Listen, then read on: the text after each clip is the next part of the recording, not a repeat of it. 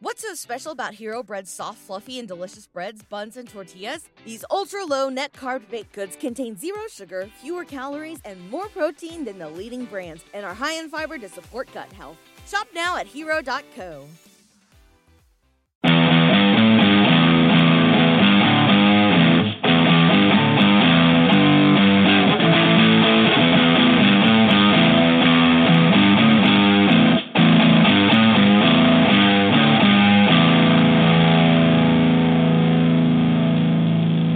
What's up, NBA fans, and welcome back to another episode of Full Court Press, brought to you by Geek Vibes Nation. I'm your host, Nick, and joining me tonight is Luke Alves. What's up, Luke?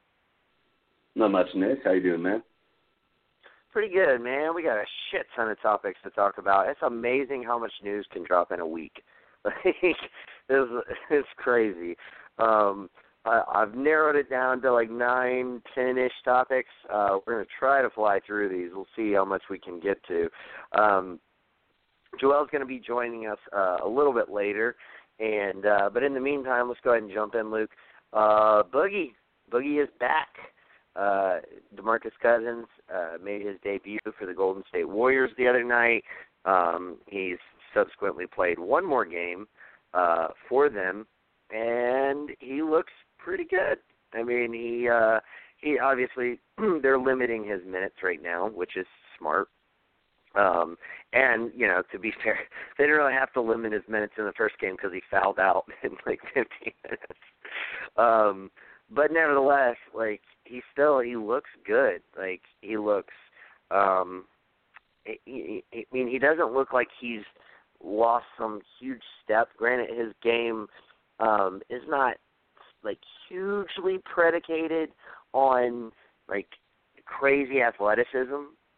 You know, he's obviously you know, got a lot of skill that he relies on, and that's kind of showing through. Like, he hasn't lost that from what it looks like. He's not shooting the ball particularly well to get started, except for from three. He's shooting 50% from three. Which, you know, that's only going to help out the Warriors. What's your thoughts on Boogie's comeback so far, and what's your expectation for the Warriors, you know, with him in the lineup now throughout the rest of the season? I know. I mean, it's surprising that, you know, he was able to come back this like very fast from this injury. I mean, he tore his Achilles around this time last year, so you'd think that would take a little while for it all to heal and all that. But, you know, a year later, he's right back. I mean, like you said, he hasn't had that many minutes. They're kind of keeping him in a time restriction, 15 in the first one, like fouling out and all that. But looked really good. I mean, shooting that three ball. Well, I really was impressed with him passing. I mean, he's always been a really good passing center. And, you know, he's really shown that he can play well with them. It's crazy to think once he keeps on, like, you know, as the season goes on, they keep on giving him more minutes, and they all play together. It's scary what they can do. I saw a stat the other day. It was that the death lineup, they're right now, when they're playing together, they're at plus 30 over opponents, even though it's only two teams, small sample size, but that's still ridiculous. That's a lot of point differential right there and all that. Yeah. That's just showing you, like, more healthy, like, as the season goes on, he's just going to keep on getting better in that lineup and all that stuff. It's going to be scary. I mean, the West is the West. There's a lot of good teams this year, but it's looking like, you know, this is the team that – this is why everyone was almost saying it's unfair. But, you know, I'm happy for Boogie. I'm glad he's back out there. I've always thought he was a great player and all that. And, you know, hey, I wish him the best. And it's scary what he can bring to that team. Yeah, absolutely, and you know, we all love Boogie Cousins here, and you know, and we all wish him the best, but it does suck, you know. I mean, it's you know, it's a crazy circumstance that led to this happening, and I get it. Like, I get it on both Boogie's end, betting on himself long term. And also, obviously, you get it on the Warriors end. Like, you just get like another leg up on the competition. But that's the part that sucks. Like I don't fault Boogie at all. Like, bet on yourself long term. Take a deal with a team that's not going to pay you a lot this year, but also the role is not going to require so much of you either. So you can like really pace yourself throughout the remainder of this season and almost treat it kind of like a warm up to next season. In a sense, because this team just really doesn't need him to do everything that he can do. They need him to be a reliable shooter, which he is. They need him to rebound the basketball, which he does very well, and they need him to protect the paint a little bit, which he's not a lead at, but he's better than anybody else they got, like bar none, like by far. So they just need him to do little things, and you brought up Luke. He's a great passer for a big man, and so that aspect of his game fits in well. So yeah, I mean, it makes sense for Boogie. It's just a bummer that it had to be this team. Of course, there was a rumor that he was also interested in Boston. I would have much rather seen him in Boston. But nevertheless, you can't fault the man when he didn't have the payday that he wanted on the table. I mean, reportedly New Orleans was only willing to give him a 2-year, $40 million deal. And you know what? Like, if you're Boogie, like why would I want to take that when I could go play this year for $5 million, bet on myself, and then make $35 million on the first year of my 4-year deal next year, or however long it is. Like, that equals out to the same amount of money. Roughly, it's a little less. So you can't quite make $35 million, but it's come close, like 32.7. So, in the grand scheme of things, it makes sense on his end. But like I said, it's just it's unfair for the rest of the league if all of these guys are healthy and playing. And got Clay firing on all cylinders now too, where he was struggling earlier in the season. He seems to really be getting it going. So yeah, this is kind of other 29 teams in the league, their worst nightmare, so to speak. But Joel,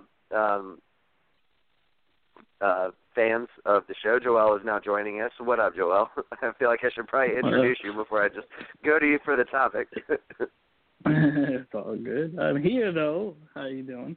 Pretty I'm good, here just brother. enjoying the announcement of the Western starters. I was just in awe of the idea that no big man as a starter is still the most annoying thing in the fucking world to me. But whatever, we're gonna move on from that, and we'll get to that topic eventually.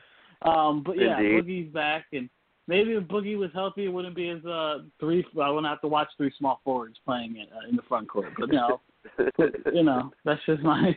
I fucking hate it. You don't understand. But Boogie's back, man. Boogie's back, and he's looking good. He looks a lot better than I expected coming back. And I'm happy for him because no one wants that kind of injury.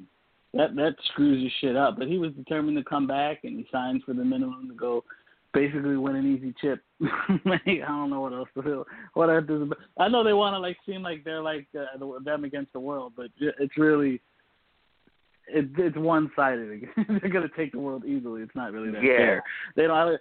But I know they need it for their mental space to seem like they're the underdogs. There's no way are they the fucking underdogs, and that's why people are upset for those reasons. But yeah, look, he looks good. They definitely need to be upgraded at center, and they're going to probably monitor his minutes. They won't be getting big minutes, but he looks good. And passing the ball, was he having 6 assists since he's been back? That's fucking great. He's a great center. He's one of the best centers in the league when healthy, if not the best center. I mean, depending on who's playing center. If you consider Anthony Davis a center, then maybe not, but it really depends. It's just the rich just got richer, and it's just hard to be that excited about it. But I am happy for DeMarcus Cousins, the player. Yeah, I mean that's basically. I think it definitely the way I feel about it. I think Luke would probably agree there. Is this the best starting 5 ever? Cool. Too early to say. It is. Too early. I mean, it's 2 games. You know, we got to see it play through. I feel like. Yeah, we've had. I mean, this is probably the best starting 5 in their prime. Because there's a couple of starting 5s that look good, but that was only on paper because a lot of them were like near retirement, like that one Lakers. Yeah, squad. like when. Yeah, I was gonna say when Peyton and Karl Malone teamed up with Kobe and Shaq. Yeah. Right, but they were like near ancient at the time. Yeah, I mean they were both of those borderline guys were retired. At that point. Yeah, they were like sure. downside. But no, yeah, they might be. They just might be, because look, if you look at it, you have at least the best shooting team probably ever. It's best shooting starting 5. You could probably say that, because you got position everywhere. You know, you got probably the best shooter of all time, arguably, on your team, and then you probably the best catch and shoot shooter of all time. I mean, you have one of the best scorers of all time in Kevin Durant, and of course one of the best, shooting big men in fucking history right it's now. Crazy. Yeah, when you put it like that, they have the best shooter of all time, the best catch and shoot shooter of all time, the best shooter over the top of you shooter of all time. And they had all that before they even got fucking Boogie, who's one of the best big men shooters of all time. Right. So yeah. And Draymond, who's a good shooter that's also a great defender. Fucking the ultimate 3-and-D guy. I don't think he's a good shooter, but I mean he's not, but he's adequate. Especially this year. He's not doing that good this year, but he's not doing that good this year. But I wouldn't leave him open though either. I would, but only because I have to. If I didn't have to, I would. You have no choice. Right, you have no choice. I mean, if you're going to leave any one of them open, that's the one you're going to leave open. But anyway, Jawan is joining us now. What up, Jawan? What's going on, guys? Nothing much, man. We're just talking the return of Boogie Cousins. He's back. He has played a couple games with the Warriors so far. He looks surprisingly good given the nature of his injury. What do you think about Boogie's return, and what do you see this meaning for the Warriors moving forward? I never thought I would agree with Joel in the sense of this, but I really hate Golden State. His first game back, I looked at this team. Think about it. His numbers weren't that great, and he made that team look like they were they had no flaws in that starting 5. It was just it was sickening to watch. It was just this is disgusting. I am curious though to see. I compare Steve Kerr to Pete Carroll in a sense of he's a great locker room guy. The players love him. He's a players coach. But when guys start to run their mouths and have egos, he does not seem to be the guy that can kind of bring everybody back in. It seems like the players do it themselves. As far as Iggy will try to calm Draymond down along with Steph. I was a little nervous about the fact that Boogie fouled out, mainly because it was just I feel like refs will never respect Boogie, ever. I think he's burned every referee bridge that he's ever had. Because just some of those fouls are just you guys got to be picking on him. But as far as what that means for this team, I will say I think Golden State is one of the greatest screening teams I've ever seen. Just the idea of you see a screen coming and you can't get over it. And sometimes it's guys like Draymond screening to where you look at him and you're he's not the most muscular.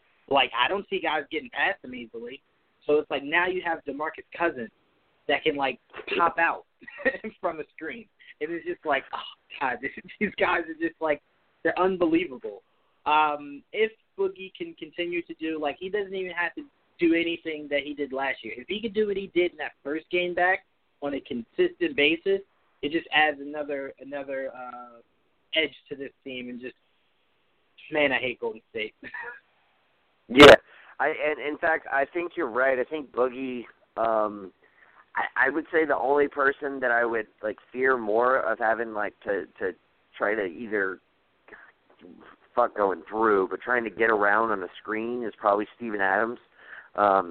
We saw that play out, with Jimmy Butler, one of the best defensive players in the league. Paul George coming around that screen the other day, and, like, dude, there's nothing you can do, like, with a guy that big. Like, and you can't go under it because when you're dealing with guys like Steph and Clay or even Paul George, like those guys, you can't leave them that open. So you have no choice but to go around it. But when you're dealing with guys that big, it's impossible, man. But yeah, that's a great point. Like, this team is already, like, got the blueprint for this whole screening game, and Boogie just fits it, like, so well. And again, it's another one of those just little things that Boogie can do. They don't need him to do too much, just a little bit of this and that. And he's so versatile that he can do everything that they need, but they just don't need him to do so much of it to where they're asking him to do too much. And if Draymond can ever consistently get his shooting percentage up, especially his three-pointers, that team will be, like, how do you defend it? Like, how do you defend it if all five can shoot three? Yeah. It's crazy. Yeah, it really is. But let's move on. We got a lot of topics to get to. The Memphis Grizzlies have finally put Mike Conley and Marc Gasol on the block.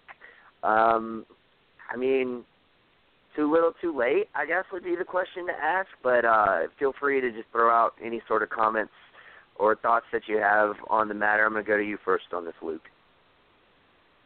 All right, so I kind of have this, like, weird theory, and I was about to, like, write it out to you guys and the whole thing, but I was like, hopefully we'll talk about it. So here it is. It is too little, too late, but here's my theory. My thought is, they should have traded him a long time ago. That's obvious, but the owner, being the owner, has to think about this. His contract's about to be up in the stadium. He's been coming up in a couple of years. I think he's got one more year left. So he's, like, kind of like trying to sell a product because he doesn't have enough money to build the next stadium. So he's not going to get taxpayers in. So he's, like, trying to, like, get, like, a State Farm to come in. So he's not been able to sell his, things. He's got to be mediocre and go to the playoffs and make the money and all that. And now that I think he's on his final year, I think he's ready to just give in and sell out and just, I think they're going to end up selling their franchise and be like, here's your nice young pieces you can build around. So that's my kind of, like, theory that I've, like, been thinking about, is that's why their owner didn't want to trade him, because they have to be mediocre. They have to go to the playoffs, get that money, because they don't have a good TV contract and all that. So it's like, he's been trying to sell a product to companies. Yeah, well, like, at first he was trying to sell it to companies to be like, hey, come in and build a stadium with me. But now I think he's going to go for markets and be like, look at this product, this young thing. So that's my thought on this. Well, it's interesting that you mentioned that. I am actually working on an article right now. It's a pretty long fucking article, so I've been working on it for a few days. But it's taking a focus on the kind of history of the Seattle Supersonics, and from when they started up until when they moved to OKC, and what we can expect moving forward, potential teams who could relocate there, other possibilities as far as expansion. But it's funny that you mentioned the Grizzlies. Here's the thing with Memphis is their contract is not up on the stadium per se, but the owner, Robert Pera, I believe is his name, can get out of the contract if he sells the team. So who he sells the team to could get out of the contract in 2021.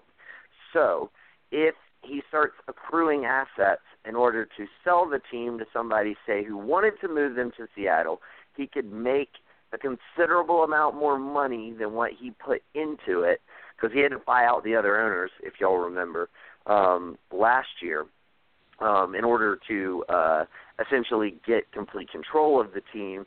And rumor has it they valued that team around $1.3 billion. Now, he was already the majority shareholder, so he didn't have to pay that much. But given that that's what the value is, he probably had to pay somewhere in the neighborhood of like $500 to $600 million. But if you could sell the team to somebody out of state for, say, $2 billion-ish, 1.8 maybe, something like that for, a market such as Seattle. That may be something that is very, very possible.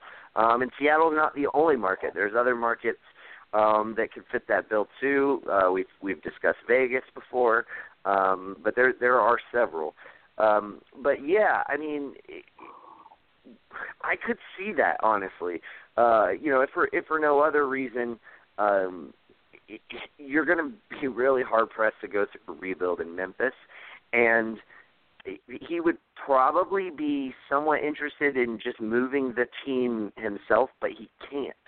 The only way that they can get out of that contract in 2021 is if he sells the team. So, if that's the case, if you're, in a bad market with a rebuilding team for the next 5 years, or you could just go ahead and say make, I don't know, $1.5 billion, net $1.5 billion off selling the team. Maybe that's what you do. And then say, all right, well, this NBA thing was a pretty good venture, like on to my next thing, maybe. Who knows? Robert Fair is really young, so it's tough to say what's on his mind. He hasn't expressed any interest in selling the team. But that's an interesting theory, Luke. I mean, I definitely don't think that's, without possibility. In fact, I may just edit my article a little bit now that you mentioned that. Just throw that out there. I'll give you credit on that one, though. Joel, I'm going to go to you. What are your thoughts on this whole shindig here? Well, Memphis, like y'all were talking about, like it is kind of too little, too late, or at least no, that's exactly what it is. I mean, to get any real value. You're right. I mean, you could have gotten them at the height of their. Don't get me wrong, Mike Conley's been injured a lot, so one was like his peak value was they never had him healthy enough, long enough to have him at his peak long enough to give him trade value. And then Marc Gasol did have some moments there where you should, like maybe last year or the year before, where you could have, made something happen. But they're like, nah, fuck it, we're going to hold on to him. And then especially this summer where they did the opposite of what I thought they were going to do and rebuild then. And they went out, let's go try to make the playoffs. And it did kind of look good in the beginning. They were defending well. It was, Jaren Jackson looked like a hit. He still is a good hit, and that's a nice young piece to have there. But Memphis has to move on. They have a nice young piece in Jaren Jackson Jr., and then they have two valuable assets in Marc Gasol and Mike Conley. Now, the biggest thing being Mike Conley's nasty contract. But I still think it is movable. It's just a matter of for what deal and, how much do they pay for their own mistake, for waiting this long. But Mike Conley has proven this year, if healthy, he's an all-star caliber point guard. So and there's the teams out there that might need that little extra push. And so, I feel bad because, Memphis tried. They really did. There were a couple of years where they looked really good, and then they were that gritty. They were that gritty defensive team, and they had good moments. They had good times, and they made the Western Conference Finals one year. They did. I remember that was a pretty good run, man. They had their moments in the sun. They just can never get over and it's tough because the West is top heavy, especially, and if you make it there, that's a success on its own right. But Memphis as a city, they've embraced the Grizzlies. I don't know how much they've embraced it. I know they do love their Grizzlies. I don't know if I'd call it a basketball town, though. Probably more than, say, a team like New Orleans loves the Pelicans, unfortunately, for New Orleans. That's fair. It doesn't help that the Pelicans haven't been really that good. Interestingly enough, though, as far as average attendance per team, they Pelicans this year ranked 25th. Grizzlies are ranked 26th. So both are really down there. Well, yeah. Well, there you go. I was surprised to hear that too, because like Memphis, like you said, their fan base seems to really like them. But I guess just because you're loud come playoff time doesn't mean you show up every single night in, night out like the Chicago I'd love Bulls. to see what OKC's attendance is. I'm just curious where they land. I'd have to pull that up. I'm not sure. Yeah, I'd actually like to know that. But Memphis, look, you guys are talking about them possibly moving over to Seattle. My God, would I love nothing more than see the Memphis. Like, not Memphis because it's not like because I do like them in Memphis and I love having a team in Memphis. But Seattle deserves a team. They deserve a team back. And if it turns out that we have to sacrifice the Grizzlies to do it, I may be willing to do that myself. You know, I definitely was ready to sacrifice the Sacramento Kings. So Memphis Grizzlies are around there too. So yeah, I mean, it's a little too late. Yeah, unfortunately, the Thunder are ranked 15th, so middle of the pack. Oh wow, middle of the pack, not bad. Yeah, well, they I are mean, good too. That helps. Yeah, and like for a small market, like I mean, looking at this, that's true. I mean, I think they're definitely one of the better like really small market teams.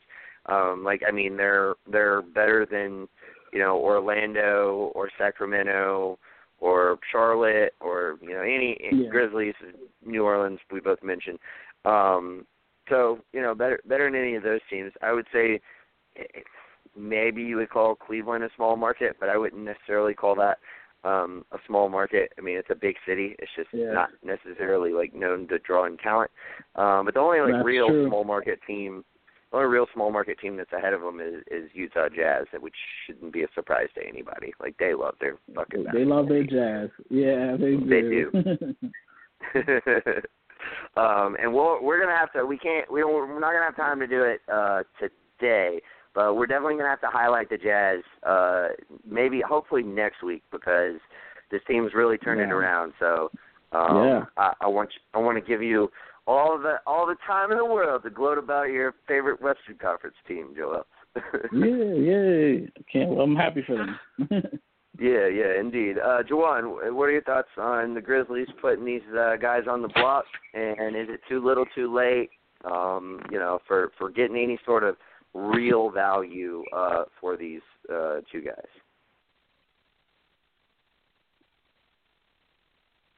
Maybe Juwan drops. I don't know. No? Juwan, you're on mute. I'm here. Yeah, I'm sorry. I was talking for like 5 seconds and didn't realize.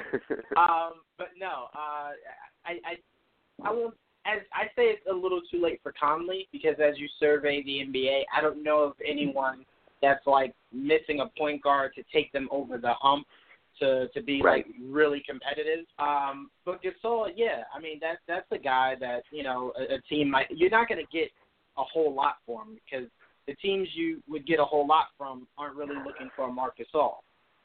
So like if you're looking for like great draft picks, like I don't really know of any contenders that could use Marc Gasol that have great draft picks to give you or that they would want to give you.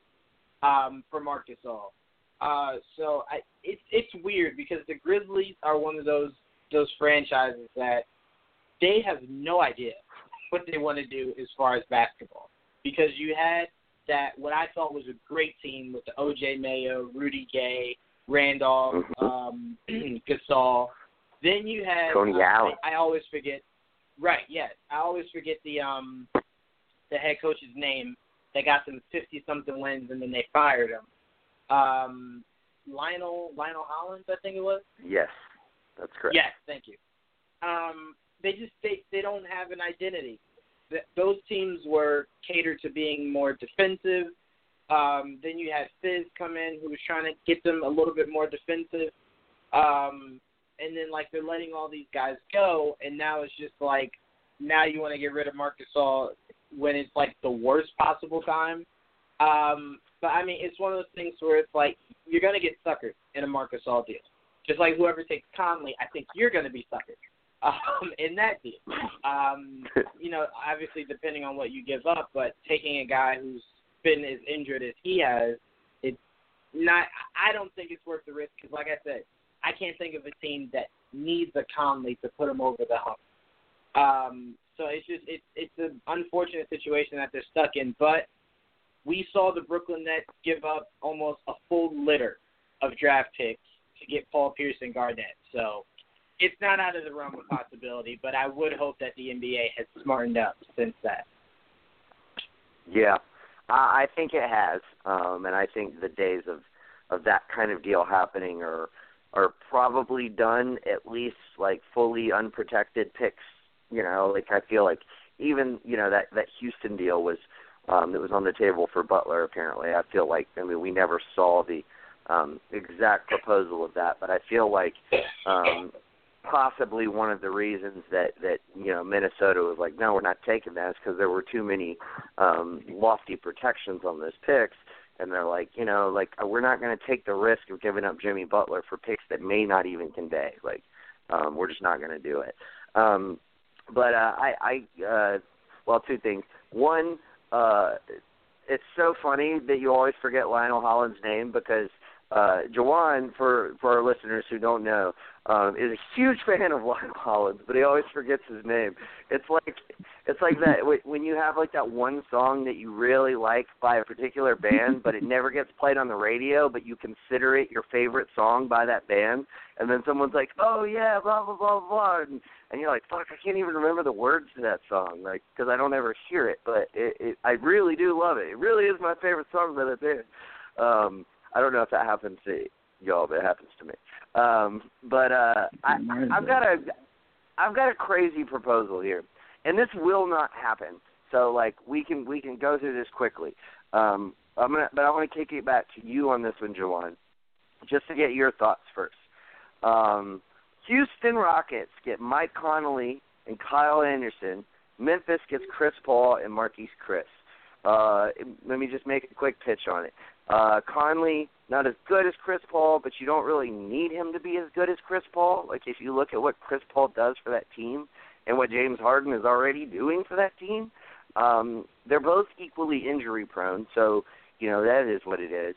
And you get Kyle Anderson on top of that, fits that wing position that you need.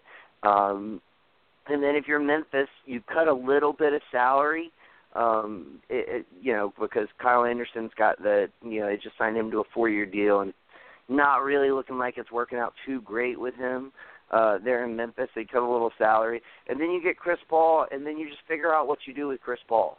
Like, somebody will give you something for Chris Paul.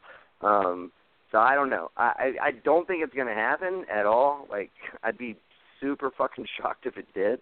But I mean, I think at least on paper, it makes some sense. Jawan, what do you think?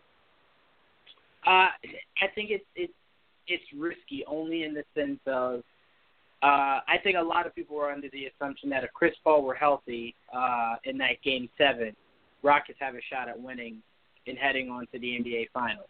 I don't recall the last time I've seen Mike Conley in big-time playoff situations. So it's like You'd be giving up someone that you almost were convinced that if you would have been in the finals last year, for someone who is very talented. I am not knocking Mike Conley at all.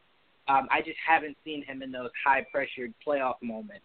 So it's like it's a risk, but I think Conley is younger than Chris Paul, unless I'm mistaken. He's younger, by about 6 years. Okay, cool. So my one good thing about that trade that I was thinking as you were proposing it is if Conley can stay healthy, he can kind of relieve Harden offensively.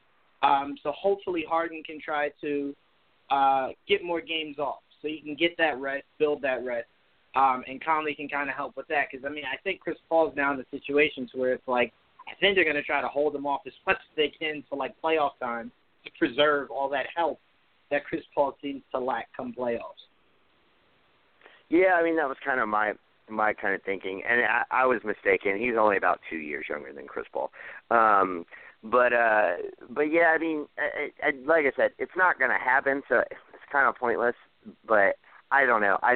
When you're trying to find these trades for these people, it's like, well, I don't know, maybe this works. Like, throw it out there. Luke, Joel, do either one of y'all have an opinion on this, or should we just move on? Well,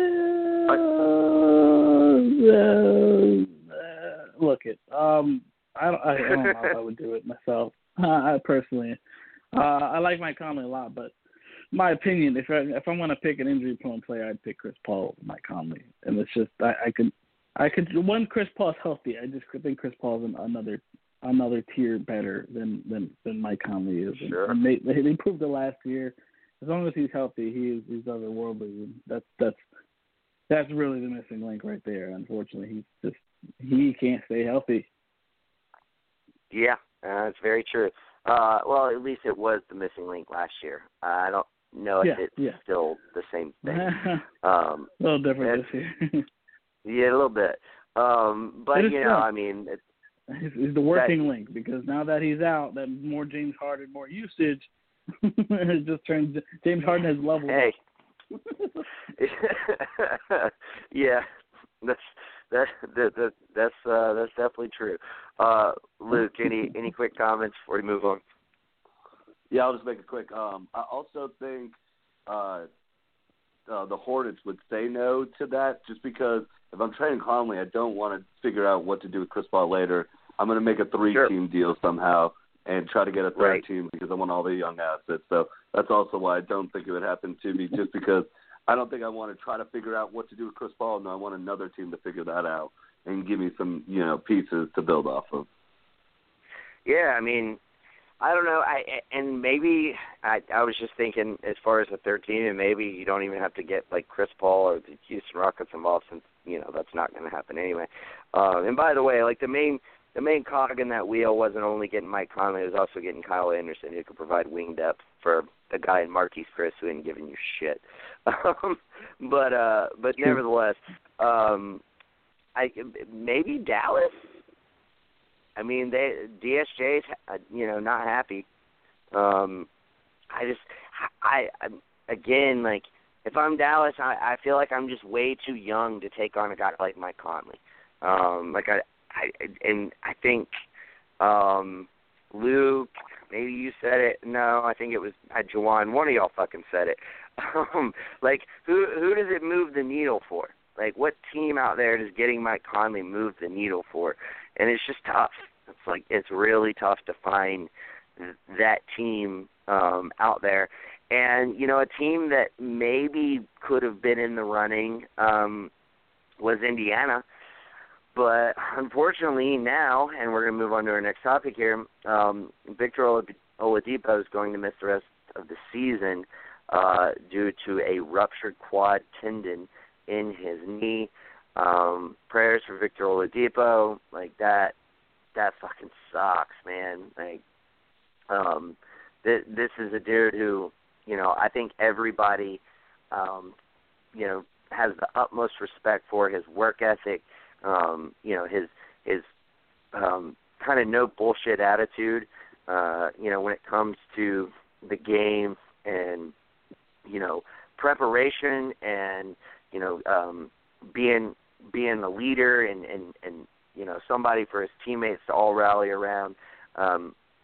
It's definitely going to hurt them, throughout this season. And hopefully it is, from what I've read, at least very similar to the Tony Parker injury.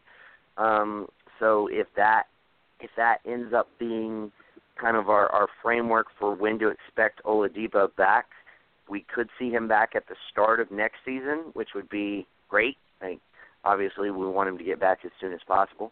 But yeah, just a killer news for Indiana.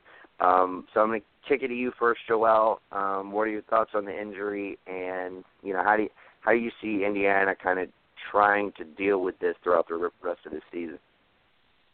Oh, it's devastating. This sucks. And look, I don't like seeing anybody get injured, but man, Oladipo was playing so well, and he should have definitely been an all-star this year if healthy.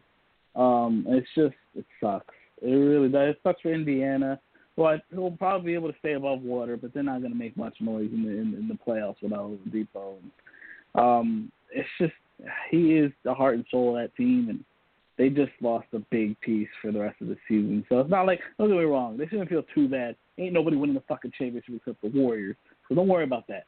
The point is, you just want to be able to make noise in your own conference at the very least. And now without Oladipo, it's just going to be tough. And like I said, he was definitely going to be an all-star again this year. And he always sucks to miss that due to injury. And hopefully that gets voted in and has to be replaced due to injury and shit like that. But who knows now?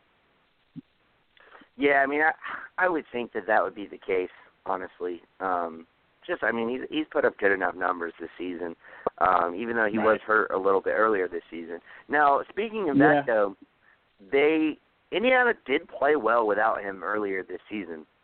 Not as well as they play with him, obviously. But they did still play well. Luke, do you think there's any chance that Indiana finishes above the 5th seed going forward here? I mean, it's going to be tough. It could happen, but not after this injury. I mean, in my mind, they have to make a trade still. You don't have to make, like, the big one. Like, Conley would have been great, next to him. I always thought Kimball Walker That's true. and Oladipo is just a killer lineup. Like but when I was just thinking about it, because, like, Indiana's got to make, not like a big push, but, you're a good team and all that. You might want to try to find more scoring in. How much would it cost to go get Isaiah Thomas out of Denver? I mean, he's still injured, but, like, I don't think it would cost much. And Isaiah could slide into just, like, if he comes back, they've been resting him and all that, and he's been coming back. He can score the ball. I mean, yeah, he's not your defense. You're losing the defensive part, but you need to make up for scoring now. I mean, you can move Tyreek Evans to the, like, up to the lineup, but that takes away, like, he's a good sixth man. So I think Isaiah, like, I was just thinking about that, like, they need to make a move, don't make a home run, but this could work in all parties. Well, and I was just going to say, like, there's a lot of teams out there who, like, would love to get their hands on Corey Joseph as a backup because he's just really good backup point guard. Like, maybe you could find a way to trade Corey Joseph to get some assets that you could then flip for Isaiah Thomas and cut some salary, to boot, in the meantime. Maybe that's something that could work. And then, maybe with, what you get as far as trading for Corey Joseph, maybe you get somebody who could then, be a, 16 to 22 minute a game dude off the bench who can play the two. I don't have any sort of ideas, concrete ideas, but I mean, just kind of brainstorming here. But I like where your head's at there. At the very least, if you could get, say 75% of Boston Isaiah, which, that's a gamble. That's a roll of the dice. But, I mean, here's the thing. It's not like he's on a big contract. He's on an expiring minimum. And, I just don't feel like you have a whole lot to lose there. So, yeah, I mean, maybe that could work. I think it's worth a shot anyway. And like I said, I don't think you'd have to give up much at all. Personally, I don't think that anyone in the league is really clamoring to get him. And I don't think Denver should even be contemplating putting him on the court and messing up the rotation that they have, because the rotation that they have in place has been great, and they don't need to mess with that, in my opinion, anyway. But Juwan, what are your thoughts on the Pacers and Oladipo being? I was thinking about this before. I don't remember. I'm thinking maybe back 10 years ago. I don't recall, especially players of this caliber, like Oladipo, AD, Boogie, KP, LeBron. I don't remember this many all-star caliber players going down with injuries at the rate that we've had in the past 3, 4, maybe 5 years. I don't know what it is. You said 2? The last 2 have been killer. Oh, right, yeah. I don't know what it is. I don't know if it's condition. I don't know what it is. But I just don't recall a time in the NBA where all-star players went down at the rate that they have been. It's heartbreaking, man. I told you, what was it, like 2, maybe 3 weeks ago, that I thought Oladipo was making a case for MVP. You guys were telling me, well, he's not gonna win it because, like, Paul George is still breathing. But I thought he was making a case for MVP, and I was planning on sticking to that. But obviously now, I can't. It's heartbreaking, man. It's funny that because, like, I hated you originally when you were like, man, like, the Pacers are nice, and I'm like, I don't think you realize, like, I'm a Knicks fan. Like, that's like the worst thing to hear. Like, the Knicks are horrible, but the Pacers are doing well. And you wrote me in, man. Like, I started watching them. I was like, man, I love these Pacers. Like, you know, it hurts to say it out loud, but, like, I love to watch them play. I mean, I've had to disown Jawan before. It's not the first time.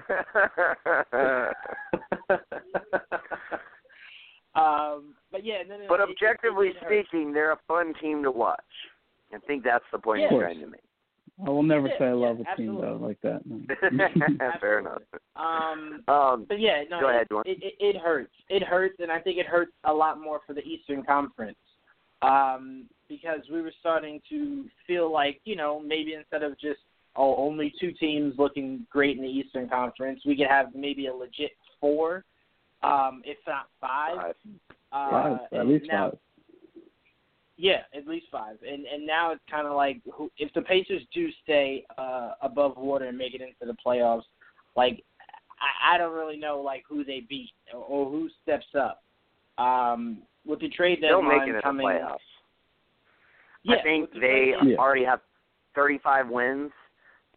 So let's just say, like, you have to win 40 games in the East to make the playoffs. That means they only got to win 5 more. They'll make the playoffs. It's just, like, where are they going to, like, it makes a huge difference for them, even more so now than it did, is can they somehow, like, just band together and keep that 3 seed, which, like Luke said, the probability on it is not very good, because if you're having to play, you know, one of those top 4 teams without your star player, the first round of the Eastern Conference is going to be a lot of hot garbage now, probably. So let me ask this: if you're the Pacers, obviously knowing Oladipo will be back next year, at what degree we obviously don't know. If you're the Pacers, do you just go, you know what, I feel good with what we have, I'll stay put, or do you try to make a trade? I know this won't happen, but, like, just someone who could score, like fill the scoring shoes. Do you call New York and see if you could facilitate a 3-way trade there? Because New York's looking to just any veteran that they have, they're like, take them. Any veteran, anyone who's been in the league multiple years, take them. So if I'm the Pacers, I mean, if I go out and I try to trade for Tim Hardaway, I look at it and I go, his contract's not horrible, and I think he's up in a year or 2. So it's like, I don't know. Yeah, I mean, maybe. Tim Hardaway would certainly help them, and they have the expiring contracts to get it done. If Tim I am the Lee Pacers, would help them. That's a good idea. What's that? Tim or Courtney Lee would be helpful for them. Yeah, I mean, at this point, like, but here's the thing: if I'm the Pacers, like, you got to give me more, like, because they don't have any bad expiring contracts. Like, they don't have people. Like, the expiring contracts that they have, they aren't players who don't have value just in and of the, you know, themselves being good NBA players. I gotta look. So, like, So, yeah, so it's like, whereas, like, there might be a team out there who would give up a shitty expiring contract for one of those guys and just call it a day. I don't think Indiana's in that position. And so at that point, it's like, well, what else would New York have to include in the deal to make it happen? And is New York going to be like, yeah, you're not being unreasonable, we can give you that? You know, that's tough. That's always tough, you know, trying to figure out what exactly it would take. They got still Al Jefferson on the books. I'll take Al Jefferson and eat that shit because that's only his expiring. Well, yeah, Nick, but no, he's not there anymore though. Like, they can't trade him because he's not there. You can't take his contract? Nope. He got extended or whatever? They stretched it. Bullshit. No, I mean, he wasn't stretched. I mean, they bought him out for, what, $4 million, I think? Ellis was stretched. I'm sorry. Yeah. Oh, yeah, I think so, yeah. But, I mean, you can't take the contract of a player who's not on the roster, no matter what. Jesus Christ. They have I know, right? That's a stupid rule. Yeah. The main thing I was looking at is I know the Knicks were talking about trying to trade for him before, but I guess things fell through. But maybe calling Chicago and prying Jabari from there, bring him to the Knicks, try to find a way to get Courtney and Tim out of there. and maybe even throw in Enos. Like, you know, that's a lot of money. How do we start talking about the fucking Knicks? God damn it! No, this ain't a fucking Knicks conversation. I only brought them up because I'm saying if I'm the Pacers, I'm looking around to see what's veteran scorer can I get to kind of fill in for Vic. Yep. And I was like, well, Knicks want to get rid of Tim, so like go take Tim, like go get him or Courtney Lee, like go get one of those guys. That's true. I'm not going to argue with that. Yeah, no, I mean, like I said, I mean, I think it could work. I mean, I just think you're going to have to give up more than just those players. Like, I mean, so, like, do you think, I think that Chicago would be willing to send out one of those guys and additional assets to take back somebody that's on Indiana? Is that what you're asking me? Because, no, I don't think that would. I don't think Chicago would be the team to pick there. You'd have to find a different team, which is possible. Like, you might be able to find one, but yeah, I don't know. I mean, honestly, I would probably be more inclined to make the move that Luke said, to keep your flexibility open in the future, and just go out and try to get somebody like Isaiah Thomas and just kind of roll the dice with that. That just makes more sense to me. As far as, Indiana's got a ton of cap space next year. They have all the time in the world to be able to say, you know what, we will take Tim Hardaway off your books for, your lottery protected first rounder next year. Like they could say that. Suck a dick. Well, I mean, if you're getting rid of Tim Hardaway, that's because you're getting Kevin Durant. You're not going to do it if you're not getting rid of Kevin Durant if it's in the off season. So at that point, giving up a lottery protected, basically trading Tim Hardaway Jr. and a lottery protected first for Kevin Durant. So that's what I'm saying. Like in that scenario, Kevin Durant. No. That's not what I'm saying. I'm saying in the off season, if you knew you were going to get Kevin Durant and you had to clear money, then you would be willing to give that up. If you knew you were getting Kevin Durant, that's what I'm saying. So I guess if we knew, that's different. That's completely right. And that's, I give up two fucking picks. That's completely different. Right, exactly. So that's my point, is that Indiana could just wait and make that deal at the time, if they really thought he'd fit in long term. But I wouldn't make a deal to get him to fill in the interim. Now it doesn't make sense, because New York is not going to give up a future first, not knowing what their future is. So you're only going to be getting minimal assets back in general. I don't know. I don't think it works for Indiana. I for whatever reason I think it does work for Dallas, and it pains me to say it. I hope they don't do it, because I don't need them to win games. But anyway, let's move on. We got so many more topics to get to. Lonzo Ball, he's going to miss 4 to 6 weeks with a grade 3 ankle sprain. That injury looked fucking gnarly. He just kind of buckled his ankle and then crashed into Dude Buddy. I forget who it was at this point. He just went down and then fell right into him. It did not look good, and then the replays on it, I was pretty convinced. I was like, damn, yeah, he's going to be out for at least a couple weeks. And it turns out it's going to be 4 to 6. Lakers just can't catch a break. LeBron's been out for a while. Now they Rondo's been out. Now they lose Lonzo. I don't know. I kind of think right now, if I'm the Lakers, I'm just like, everybody take your time. We ain't even worried about making the playoffs this year. You know what? LeBron could use a year of rest. Not have to play in the playoffs that we know we're not going to win anyway. Let's get an even better draft pick, so when we try to trade for Anthony Davis, we'll have some better assets. I don't know. I don't necessarily think and I'm not saying tank. I'm just saying I'm not rushing any of my dudes back to try and win games this year. What's the point? So I don't know. That's just my thoughts. But Joel, I'm gonna kick it over to you. What are your thoughts on this? No, I kind of feel sick and way sort of. I mean, it's bad, probably bad.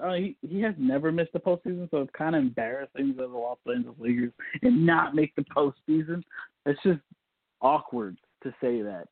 So part of me disagrees, but also the other part of me is like he's getting old and could use the rest. He ain't winning shit this year anyway, so why not just take the break? I understand that logic. Makes a lot of sense. But I think for his own reputation, it won't look good if they don't make the playoffs. And they were obviously in the playoff hunt when he was healthy. So him and LeBron James, I think they will. As long as he's healthy and he comes back, they're going to make the playoffs. It's just they have an awkward fucking team to begin with. They lost both their point guards. Rondo should be back soon. Hopefully that helps keep them afloat. But we'll see. I understand where you're coming from. I kind of agree with you, but at the same time, it would not be a good look if they don't make the playoffs. Sure, but like LeBron missed the playoffs the first 2 years in his career. He's yeah, never he's not lost in the now. Yeah, I know. He's never lost in the first round. That's like LeBron's claim to fame. Sure. I don't know. Like, I mean, you might lose in the first round in the West this year. Like, especially if you're in like that 7 or 8 seed. Like, it's not going to be easy. Sure. So, yeah. maybe it's better just to miss the playoffs, get a lottery pick, and, like, just call that shit a day. Take an early vacation, get your body right, fucking I don't disagree with that. make some off-season moves and come back and, roll like that. Right. But I don't know. I mean, I don't know. I'm not saying, I'm not, by no means am I saying tank. I'm just saying, like, just let everybody be 100% healthy, exactly. Right. Take your time. But Luke, what are your thoughts on Lonzo going down and how the Lakers try to juggle all these injuries?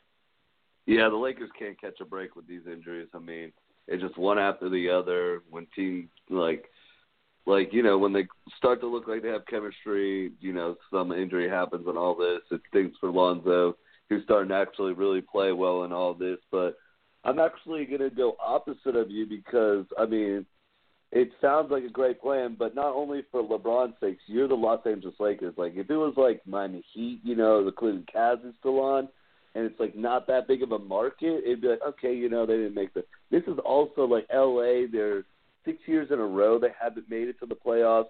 They have to make to the playoffs. So now what it's get me thinking is you got to do the opposite. Is it's going to get them to go out and make a move now to actually be like, well, Lonzo's down. We need to make a move because, the players out there right now aren't the best with LeBron. So is it going to send them that way? Because they can't. It's going to be hard for them, right now with the injuries and all that to make the playoffs and all that, but they can't miss it again. Make it 7 years in a row. It's in L.A. and all that. I mean, yeah, it'd be the best for LeBron to finally get some rest and all that, but just with everything behind, him going out there and all that, it almost be laughable that they didn't make it and all that. I mean, I would love it 100% if they didn't make it, But would you though? Would you rather them not make the playoffs and have better assets to go after Anthony Davis, like knowing that your team wants to be the team that gets him, or would you rather them like make a deal and then give up some of those assets and then go make the playoffs? Because I mean, if I'm you, I'd rather them do what you think they should do, or what you think they're going to do. Like, I definitely would not want them to miss the playoffs and get a lottery pick. And the lottery is always fucking friendly to the Lakers. They end up like the 13th team in the lottery. They're all of a sudden picking number fucking 4. Like, you know what I mean? Yeah, fuckers. Oh yeah, I mean, don't get me wrong. It's a double-edged sword right now, but I mean, I gotta just take the fact that hey, you can have more assets, we'll still beat that, but I'm still gonna make fun of all my Lakers fans if you don't make the first year with LeBron James. Like, this is year 7 in a row that they won't be making it. That's crazy. But it's on crazy. top of it, just, I do. How long was the Celtics rebuild, Luke? Was it a year? I don't talk about that. 2? Oh well, I thought we were talking about the 90s and early 2000s. Oh yeah, no. Oh no! I was talking about the most recent one. Yeah, Oh no, we started at the same time as the Lakers. It took us 1 year. Yeah, we had one down year. That's what I thought. And then we were right back at it. Yeah. Well, hey, I guess you do have your dark days in the '90s, so there is that. But I mean, the Lakers weren't anything to like really, get excited about until they got Shaq. So they had a few years there in between the Magic years and the Shaq years where shit wasn't looking too great either.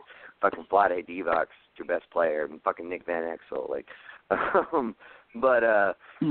But yeah, I mean, I feel you. I get it. I mean, it won't look good. I'm just being practical here. But yeah, and I will give you this, Luke. That would be the last thing that Magic and Pelinka would want. They want to make the playoffs this year, I'm sure. So yeah, I mean, I just don't see them making a huge. I don't see them making a big. I don't see them making a Bradley Beal level move. Now, here's one thing I could see happening. I could see if New Orleans continues to like kind of flounder, I could see them saying fuck it. Like we'll give you Lonzo, we'll give you Ingram, and we'll give you Kuzma, and an expiring. Like just give us Anthony Davis. Like. Maybe that's something that could happen, just to go ahead and make sure you got him, and then you can go out and fill around him and LeBron next season. But like I don't see them making a deal. But Juwan, what are your thoughts on Ball's injury and the out 4 to 6 weeks, and just in general for how you kind of see the Lakers handling this? Well, I say this. If the Lakers don't make the playoffs, the one really good thing Magic will enjoy is being able to fire Luke Walton with an actual purpose for an actual there you reason. Go. So yes. He'll love that. There's so a benefit right there for all the Walton haters. Yeah. Yeah, Magic's talking to LeBron's doctors like, let's extend this as long as we possibly can. I'm just joking people out there. I don't think Magic's sabotaging Luke Walton. But, yeah, no, I will say LeBron being out has done a really great thing for the Lakers. For the Lakers in the sense of they got to see Kuzma really step out of his shell. And with LeBron there, I kind of felt like Kuzma was always trying to find his identity. And with LeBron being out, Kuzma's kind of come into his own. So now, what makes it difficult is if you're the Lakers and you're trying to go after Anthony Davis, from the Pelicans, our conversation starts with Kuzma. It doesn't end. It doesn't go Lonzo and no. It starts with Kuzma. Damn right. And then we can continue to talk. So if I'm the Lakers, what I'm really thinking about is like how many more years does AD have? 1 or 2? 2 next probably. year, and then he's got a player option. So really just 1. Really just 1, right? So if I'm the Lakers, I might play the waiting game because think of it like this. Think of it like AD is obviously not going to sign that contract. Whoa, wait. Here's the problem with playing the waiting game. The Boston Celtics, do you mean play the waiting game until the off season, or to trade for him, or play the waiting game until he's a free agent? Because fucking Boston ain't going to let him become a free agent in New Orleans. I can fucking guarantee you that. Ask Luke. No. Well, see, here's the thing. Because, all right, so are we saying Boston? Do you think Boston will offer draft picks or players for AD? Because that's the biggest. I think it's both. Here's the thing. I think it's offering, both, and I think if the Lakers aren't involved, then, if they just, for whatever reason, decided they weren't going to put together a good package, which they do have, then, I feel like Boston may not even have to give up Tatum. Like, that's the big thing right now is, like, would Boston give up Tatum or not? And, like, to me, like, that's the only thing preventing Boston from being the surefire fucking, like, team for them to deal with. You know what I mean? Well, here's the thing. If I'm New Orleans, I'm looking at it like this. I'm saying, okay, oh, wait, hold on. Go ahead. Yeah, can you hear me? Okay. Yeah. The way the Pelicans are set up, like, it's not a horrible team. Is it a great one? No. But it's not a horrible no depth. one. Right. It has no They depth. can't stay healthy. That too. Very true, Joel. And when you have no depth and you can't stay healthy, you're stuck. Yeah. Right. We pretty much just solved the Pelicans' problem in one sentence. Here's what I'm looking at. If I can keep those guys healthy, I'm looking at, okay, Boston, cool. You can offer me draft picks, but do I want to rebuild in a city that you guys already mentioned doesn't have the most loyal fan base? Do I want to rebuild again? Because this will have been my second or third time in the course of AD's time being here of trying to, whether it's a soft reboot or a full-on reboot. So it's like, do I want to do that, or do I want to force Boston to give me Jason Tatum, or do I want to force Juwan, we're losing you, man. You're like cutting in and out. Can you hear me? Yep. Can you hear me? I hear you. Yeah. Okay. So this I can hear Bruce just fine. Oh, Yeah, I okay, hear maybe fine, it's my too. phone. Okay, I was saying, I wouldn't want to rebuild, so I would force Boston to give me Tatum, and if they say no, then I'm looking at the Lakers and seeing if they give me Kuzma. I don't want to fully rebuild, so I'm looking at one of those young studs that I could bring in to make the star of that team and just try to rebuild around those guys. No, you're not going to get free agents to come there, but hopefully you've smartened up. If you can do better drafting going forward. But to completely rebuild and not get any of those star players in return and you're just getting draft picks, I don't really know how that's going to go in a town that's already not the most consistent already. So, I mean, I don't know. I look at the situation and I go, if I'm the Lakers, I'm still trying to make the playoffs because I have LeBron. So I hear what you're saying, Nick, on they could lose in the first round, but I have LeBron. I always feel like I have a really good chance having LeBron. So I'm trying to keep the team above 500. That makes sense. I totally understand that. Guys, are y'all hearing me okay? Yeah. Yeah. Okay. All right, just wanted to make sure. All right. Yeah, no, I mean, I get you there. I think ultimately you got LeBron, so you got to feel good about that. If you make the playoffs, you probably, I mean, look at last year, just them playing Indiana. Even though they got pushed to 7, they still ultimately came out on top. As long as you're not playing Golden State, you got to feel like you have a pretty good chance. But, we'll see how that, all plays out. And I feel you on New Orleans. Like, you definitely, like, let's put it in movie terms. You don't want to go full-on reboot. You want to go, like, soft reboot. And so getting a guy who can, like, go out and get you buckets, like Tatum or Kuzma, or, I mean, even Ingram to a certain extent, though Ingram's kind of more of a he's kind of more of a jack-of-all-trades type of player, whereas Kuzma's like a bucket getter. So, I could see why you would prefer to have Kuzma in that equation, Juwan. But yeah, I mean, we'll see how that all ties together. Joel, I want to kick it over to you. You've got the results, or we have the results, or whatever, for the All-Star draft. As of now, yes. All right, lay it on us, man. You kind of gave us a teaser earlier, so why don't you go ahead and start with the Western Conference, and then we'll get everyone's thoughts and move over to the East.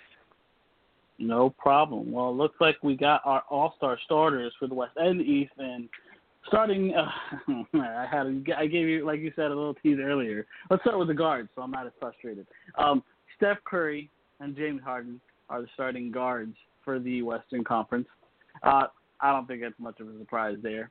In terms of the front court, because they're focused on the front court on the All-Star game, we have Paul George, LeBron James, and Kevin Durant, with LeBron James the captain. I guess he got the most votes in the Western Conference. So LeBron James is the captain of the Western Conference. So we have 3 small forwards in the front court.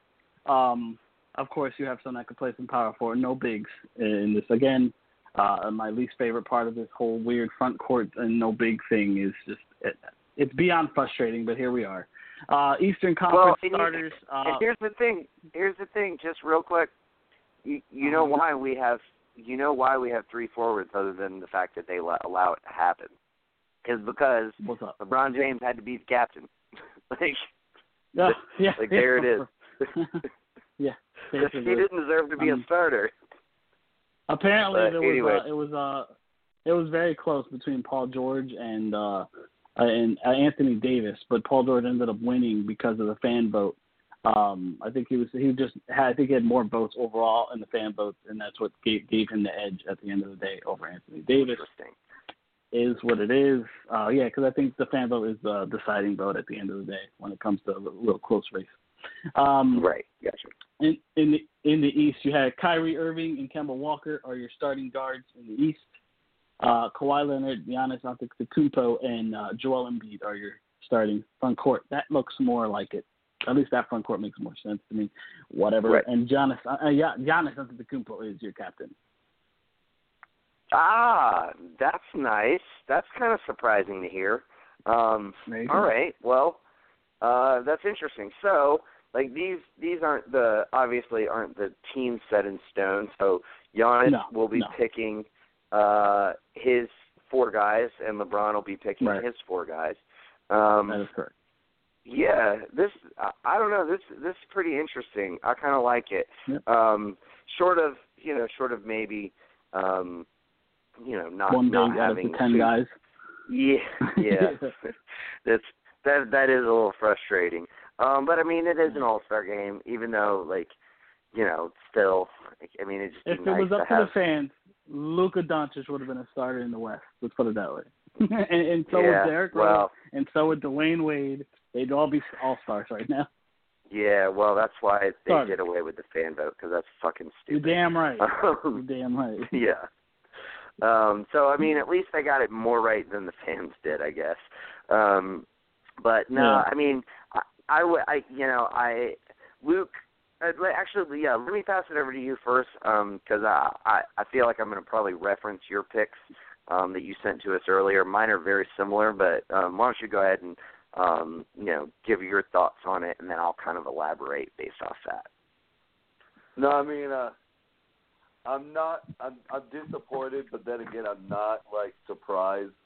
I sent you guys my choices. I didn't think LeBron has to be the captain. I understand that, he's in L.A. He's the personality. He's the face of the NBA. He's if they're going to televise this first one, he's the best person, comical relief, hold the mic. And it's a lot of going behind this probably. But like you said, I didn't think he deserved it. I mean, Kevin Durant, in my mind, should have been it. I'm glad Paul George got in. I mean, he's been having a great year, so it's crazy. But all the forward things, just terrible. I mean, I didn't have Anthony Davis in mind. I had Nikola Jokic because I mean, his team's way better right now. He is everything for that team. I mean, he deserved it. He doesn't have the name and all that and the brand, I guess, like all the rest of them. But, I mean, for players and coaches, I think you should have gave him a little bump. And then, I mean, Curry's great and all that, but, I mean, his health, he hasn't been healthy this year. I mean, he was having a great beginning of the year, and then he got injured. But I still thought Lillard should have deserved that spot. I just got to give it to a guy that's been there all season, and he's been doing it.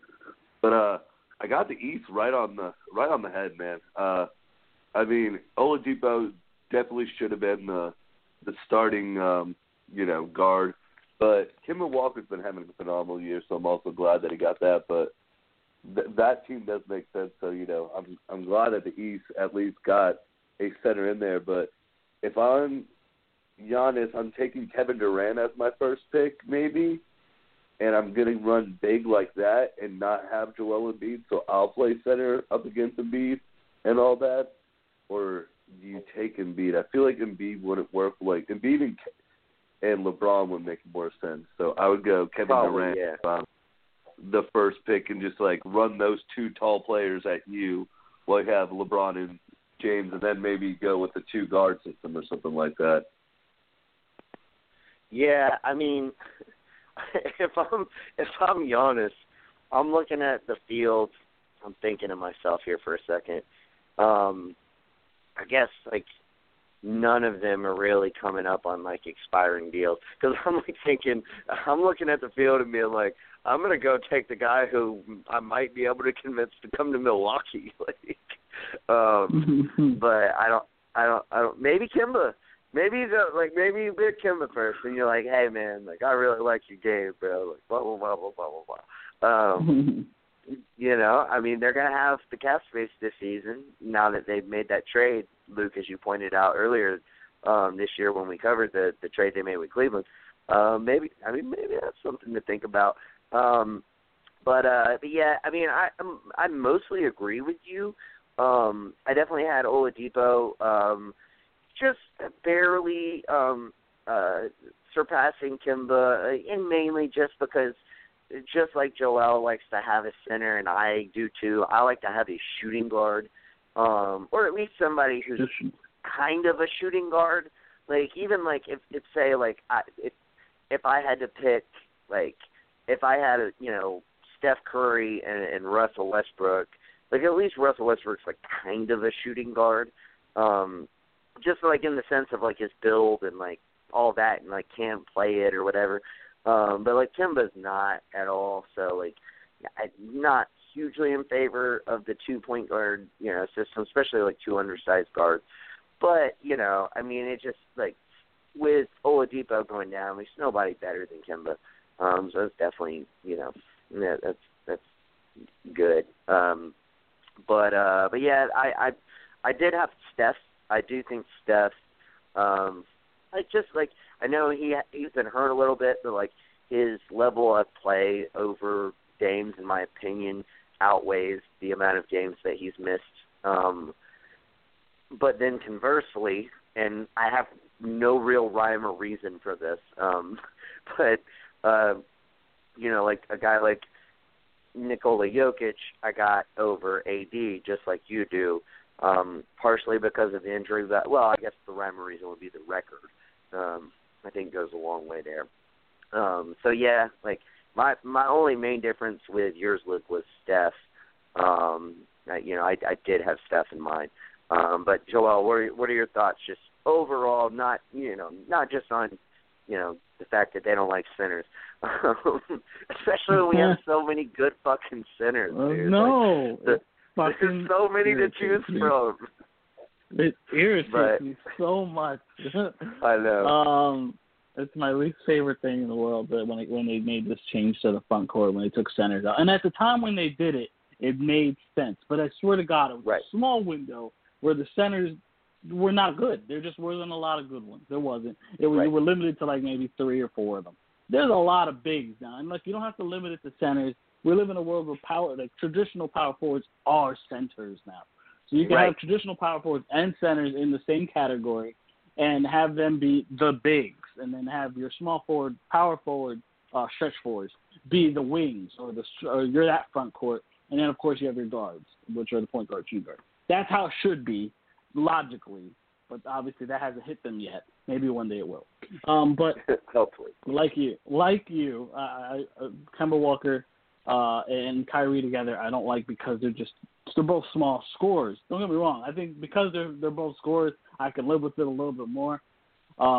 They can both score the ball. They're just both small, and neither one of them technically plays shooting guard, even though they both can play shooting guard. So that's why I let that pass. But they do have a big on the Eastern Conference, and they're really long. Look, that front court was I think I had the most votes from every level, from media to fan to player. They all had the same Eastern front court, which was Joel Embiid, Antetokounmpo, and Kawhi Leonard. That was the easiest guesses. The Western Conference harder, obviously. That makes so much sense. It's too much sense because they were far and away the obvious choices in the front court in the East. In the Western Conference, obviously you had options there, and like some people are arguing LeBron shouldn't or shouldn't he, and it's how do you have an All-Star game without? It's just awkward. Paul George is having a hell of a year. How do you leave him out at all? And then, of course, Kevin Durant is another guy he's been quiet this year, but he's still putting up good-ass numbers, and he's the best player on the best team. He's played every single game. What I mean? Right, exactly. He's been balling. So it's hard to argue that. So there you go. That's your front court in the West right now. And even though I still had Anthony Davis there, and his team just hasn't been living up to it. And that, look, I'm not gonna lie, I like him on the Pelicans, but if there was a reason he has to leave the Pelicans, it's because that man gets no credit being as good as he is on that team. It bothers me to know because he's on New Orleans, no one knows who the fuck he is, and it bothers me because that man's a fucking monster. He should definitely be getting more credit than that. And then, of course, right, I'm going to pull a Bill Simmons, Ryan Russillo making fun of Mike Greenberg here. Like, just give me a second. Next up on ESPN, we're going to talk about he wouldn't say we're going to talk about. Next up on ESPN, does Anthony Davis not making the NBA All-Star Game starters mark the end of an era in New Orleans? Back in just, whatever. That was bad. But they have a little more experience delivering the lines. But dude, that will definitely be. I guarantee you that will be a segment tomorrow on whatever that fucking show is that he and Beal and Jalen do. Luke, I want to kick it back to you. Just some final thoughts before we move on. No, I mean it'll be an interesting All-Star game. Just hope, we don't run into last season with, a lot of the people having it. But I'm just going to look forward to it actually being televised and seeing them actually pick the team because I want to see what they're thinking. Because, like you're saying, it's tricky right now because you have 3 forwards on one side and then 2 guards on the other. So it's like no matter what, you're not making it a team, like a complete team. One team could, and one team – and one team's going to be really crazy running at you. So it's going to be very interesting. I will say this. The only guy who looked like he was trying to compete 2 years ago before they made this switch was Giannis Antetokounmpo. I don't know if y'all remember this. I remember it so vividly. Antetokounmpo was, playing defense, and, maybe halfway through the first quarter, he just, stopped playing defense. The guys were like, hey, dude, this is an all-star game. You're not supposed to play defense. What are you doing?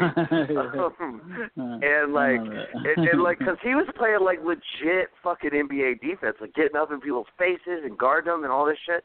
I kind of hope that with him and one of the team captains, he's like, we're going to go fucking win this game, guys. Come on. Fucking leads his team. Because that would be something, actually kind of cool to see is someone actually fucking care, which we did get a little more of last season. But Adam Silver's gonna have to keep making things creative. I think maybe doing a few years of this and then going back to East versus West. And just kind of maybe switching that up from time to time maybe makes sense. But you got to keep. They're gonna have to keep it fresh. They're going to have to keep it fresh. Yeah, I guess. I do miss classic East versus West. So. Well, yeah, because you're a traditionalist, Joel. You love tradition. I am, you don't like shit being that's why you like centers. That's why you like shooting guards. That's why you don't like 2-point guards. And I also centers. like it because that's how we play basketball, Nick. That's how we play basketball. Know. Shooting guards play shooting guards. Centers play center. It doesn't. No one plays with 3 small forwards. It's not. Oh, I can't. No, I feel you, but without Oladipo, who are you gonna put in there? You gonna put in Beal? No, I Walker? get that. That right. I understand. That one I get. Right. That I get. Okay. So yeah, because that's kind of the way I feel. I even thought about it today. I was like, would I put Beal over him just for my own weird sake of wanting a shooting guard? And I was like, I can't do it. Even though Beal's been on a tear recently. Thing is, if good. Fucking John Wall had got his surgery at the beginning of the season, and that team was without John Wall all season, Beal probably would be there. He probably would. Right. Like what Kemba was doing in the beginning of the year. Exactly. Beal would have been doing that all season, too. So, yeah, I don't know. That'll be interesting. Wait, and by the way, one more quick thing about the Oladipo injury before we, move on to the next subject, because I forgot this earlier. This could really be huge for Kemba Walker and Charlotte because I think Kemba now should be a favorite to make an All-NBA team. I mean, you got Steph, you got James Harden. They're probably going to be your first team. You got Dame. you got Kyrie, and then, you got a couple spots that are, like, up in the air. I think Kemba's probably going to make one of those spots. There's a few guys out there who could challenge, but I think Oladipo was kind of maybe the one guy who was kind of really potentially holding him off. Yeah, like Russ is not having a particularly great season. I think I would put Kemba ahead of Russ this year as far as for all NBA. For all NBA, as far as like statistically, like because like all NBA, if there's any one category that doesn't have to do with like how good your team is, it's usually all NBA. It's like you really get rewarded for how great you were individually in a given season. I think that could be huge because obviously that would qualify him for the Supermax. And I just, again, like Luke, you and I have had this discussion. If I'm Charlotte, you're already like right there on the tax line. If you pay Kemba the Supermax, you're in the luxury tax. Like, do I want to be in the Washington Wizards like boat where I'm paying the luxury tax and I don't even know year in year out if I'm going to make the playoffs? I don't know. I just don't know. Obviously you want to keep Kemba Walker, and I would definitely pay him a 5-year max contract. I just don't think I would pay him a John Wall contract. That's just too much. It's too much to pay one guy when you're not a legit contender. It's one thing for the Golden State Warriors to pay Steph that. It's one thing for OKC to pay Russ that. It's a whole other thing when you're the Wizards paying John Wall that or the Hornets paying. Yeah, exactly. No, I agree with you 100%. It's just a different tier right there. Yeah, it's a different tier and it's a different team situation. Like I just don't think you can afford to do it. So, but I think I won't say lock because we never know what can happen. But I would consider him a favorite to be. If these All-Star voting, is any indication of it, he's probably going to be All NBA. And probably, maybe would have been before the Oladipo injury, and I think that only helps further his cause for that. Does that maybe move the needle at all on them maybe trying to move him or not? I don't know. I don't think they're going to. I think if they were going to, they would have done it last year. But I do think that that's going to be a really tough decision for them to make. If it pans out that way, and if Kemba's like, I'll stay if you pay me the Supermax. Because here's the thing, like, and this is why the Supermax is so fucking stupid. Like, a team should not be held ransom like that. Like, they should just be like, yo, we'll pay you a 5-year max with an annual 8% increase when that other team can only pay you a 4-year max with a 5% annual increase. You're going to make more money with us anyway. If there is going to be a Supermax, it should not be reflected on a team's payroll. That should be added money that's fucking aside from what a typical salary situation for any given team is. That's how you make that shit fair. Because like it's just not fair for a small market team to have to pay a guy $40 million or he's gonna walk. Like it's right. So stupid. Adam Silver really needs to figure that out because that shit ain't fair. But anyway, we need to move on. But Luke, do you want to add anything to that before we do? No, I agree with you about that. That is something that they definitely need to figure out. With the whole small markets and getting crunched down like that, because I agree with you. Word. All right, let's move on. We got a few more topics to get to. We got about 30 minutes. I think we can make it through all these. So Melo was traded to Chicago, where he's expected to be bought out and hit the open market. The big rumor out there is the Lakers. My question is this. Is there any team out there that you guys see, whether it be the Lakers or Heat or anybody, that you really see Melo being a good fit for? Luke, I'm going to kick to you first on this one. Yeah, I have to agree with actually a professional basketball player on this one, but I'm with the Portland the Trailblazers, man. You you need another bona fide scorer. They're not a defensive team anyways. You need a guy. I mean, yes, Melo's kind of flaked off. He's not what he used to be, but you need someone in case all else fails and CJ and Dame are not doing it. You need some other bucket getter, and you just don't have that. That's not Evan Turner and all that. I think he makes sense for them. They even tried to tell him to come there earlier this year because they thought it would make sense. I don't think he makes sense on the Lakers. It's more ISO basketball. I mean, so they'd be cutting Michael Beasley for Carl Anthony. I mean, I don't think you're making any of a difference right there. It's still a lot of ISO. And then the Heat doesn't need another wing or four. That's the reason he doesn't need to go to the Heat.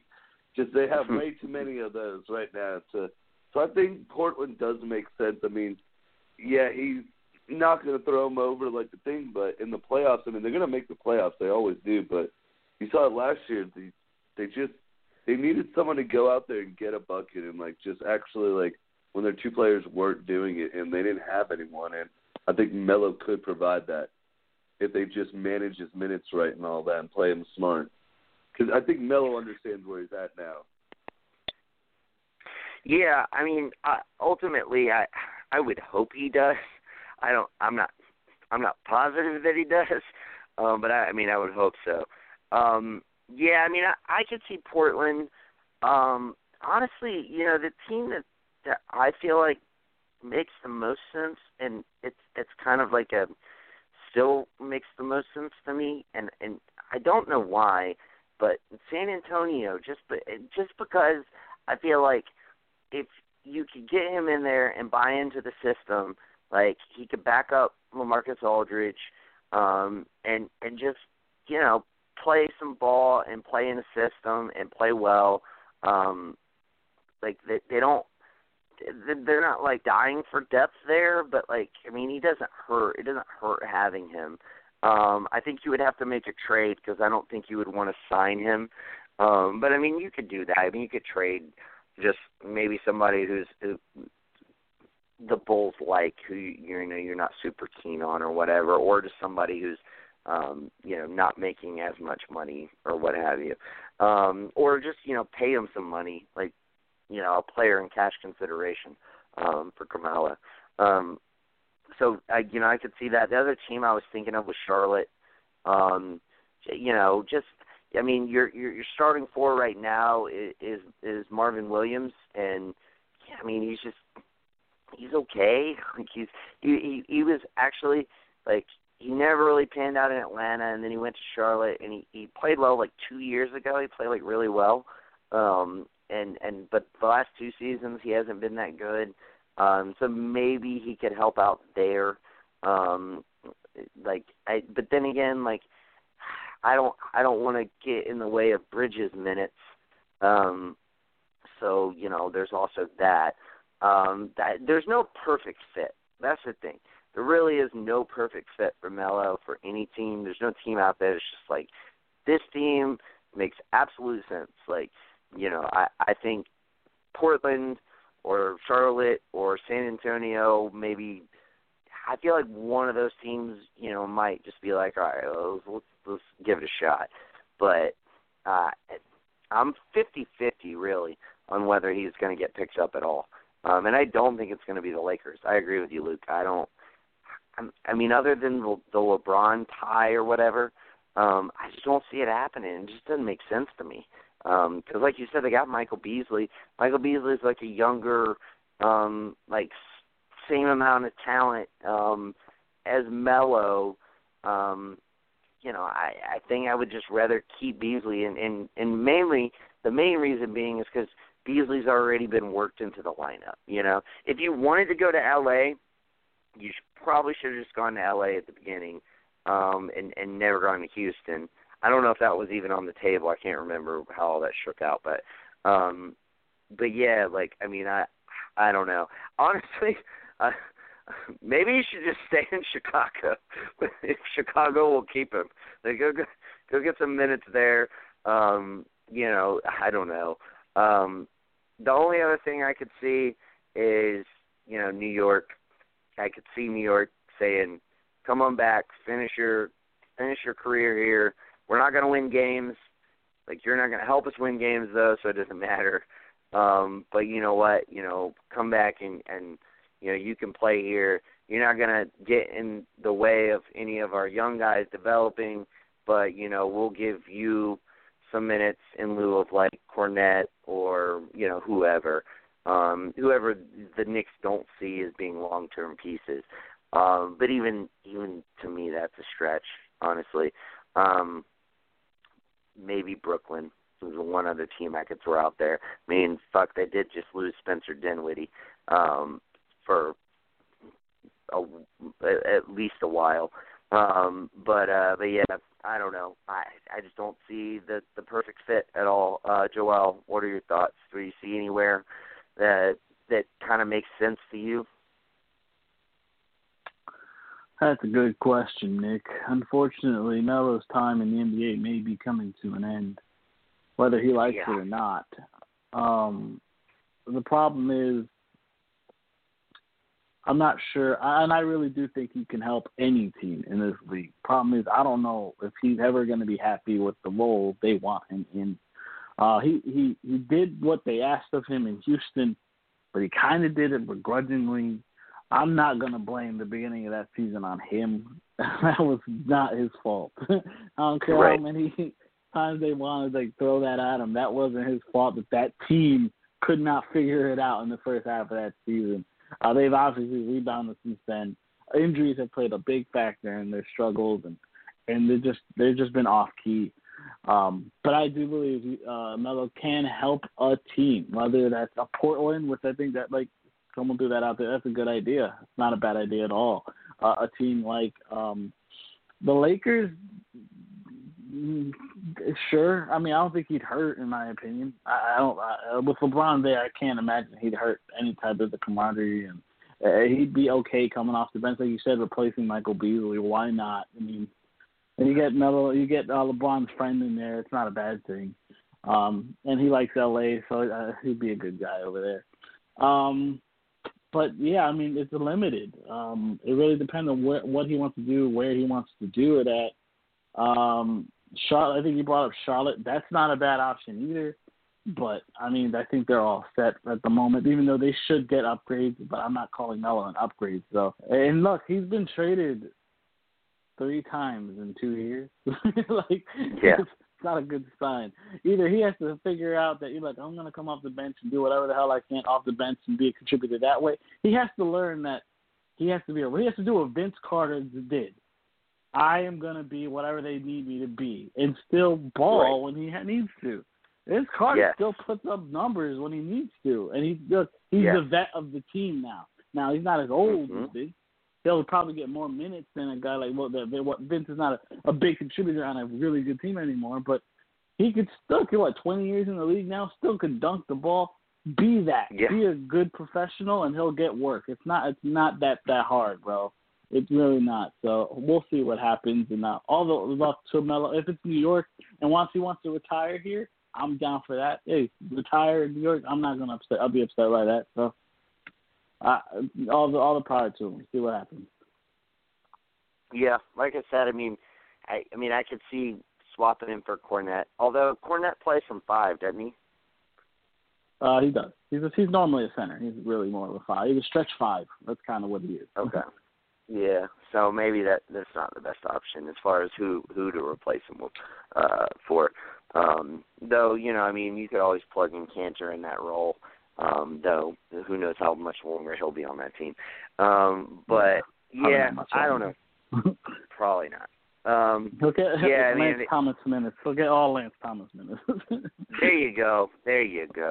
But yeah, I mean it's tough. It's tough to find a role for him. But hopefully he can. I would love to see him on a playoff team. Right. Like just a team that he can help, but I don't think any of those teams are necessarily contenders. I think, I will say this though, I think Golden State still has an open roster slot. So. Oh God. Go get that cheap ring. Go ahead. Yeah. Do it.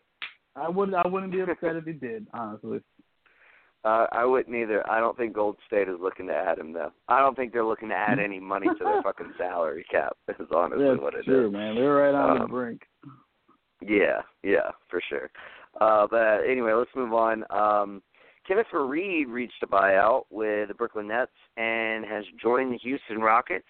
And, you know, he's actually looked pretty good in the 2 games he's played for Houston thus far. I mean, all things considered, I mean, he started 1 game, came off the bench in the other. Looks like he's versatile. Looks like he could be what they need for the time being to, you know, plug the hole that Capella has left with his injury. So good for him. Good for him to, like, go get some minutes. And, you know, he really wasn't getting much playing time in Brooklyn. And, you know, for good reason. They're you know, trying to move in a different direction. But, yeah, I mean, I think Houston makes perfect sense for him.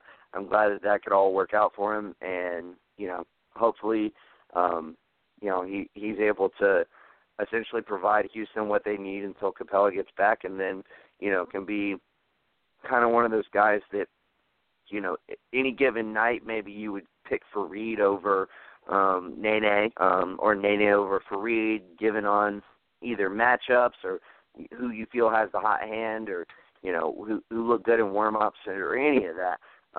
But I'm just glad to see him getting some minutes. Good for Faried, because, I mean, I think he is still a good player in this league. Granted, he was so unwilling to play the 5 for so many years, and now he's like, I don't give a shit. I'll play whatever position you need me to play.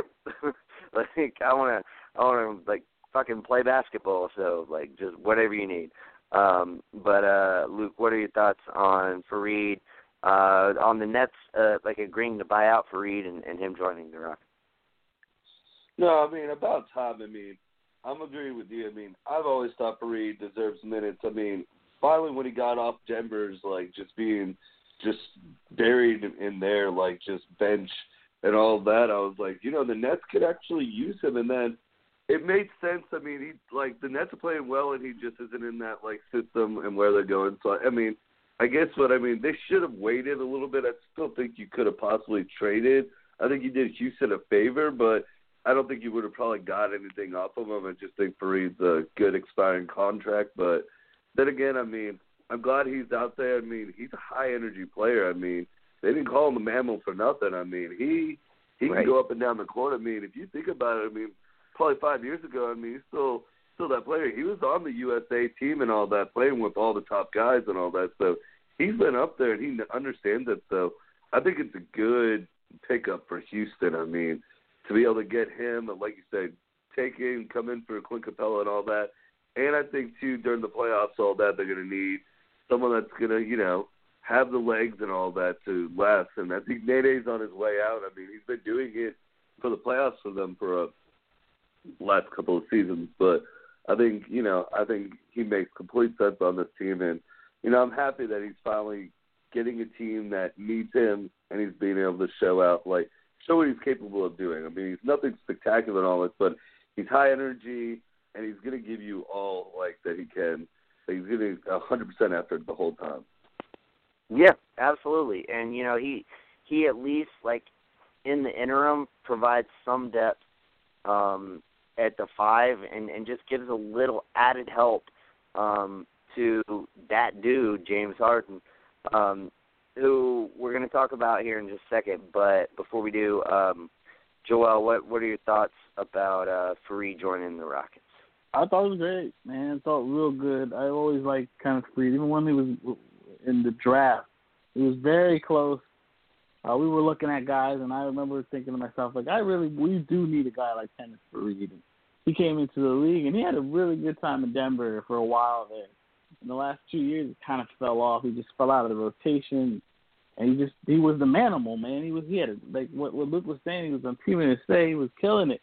And, you know, he was the rebounding beast. He was doing everything, and it's just like, what happened to this dude? And this guy's the modern day big. He really is what you would consider a big, because he's not a wing. Right. You know, he's right. like 6'8" or whatever the fuck he is. He's a big. 6'9", he plays like a big. Yeah, he's just a wing.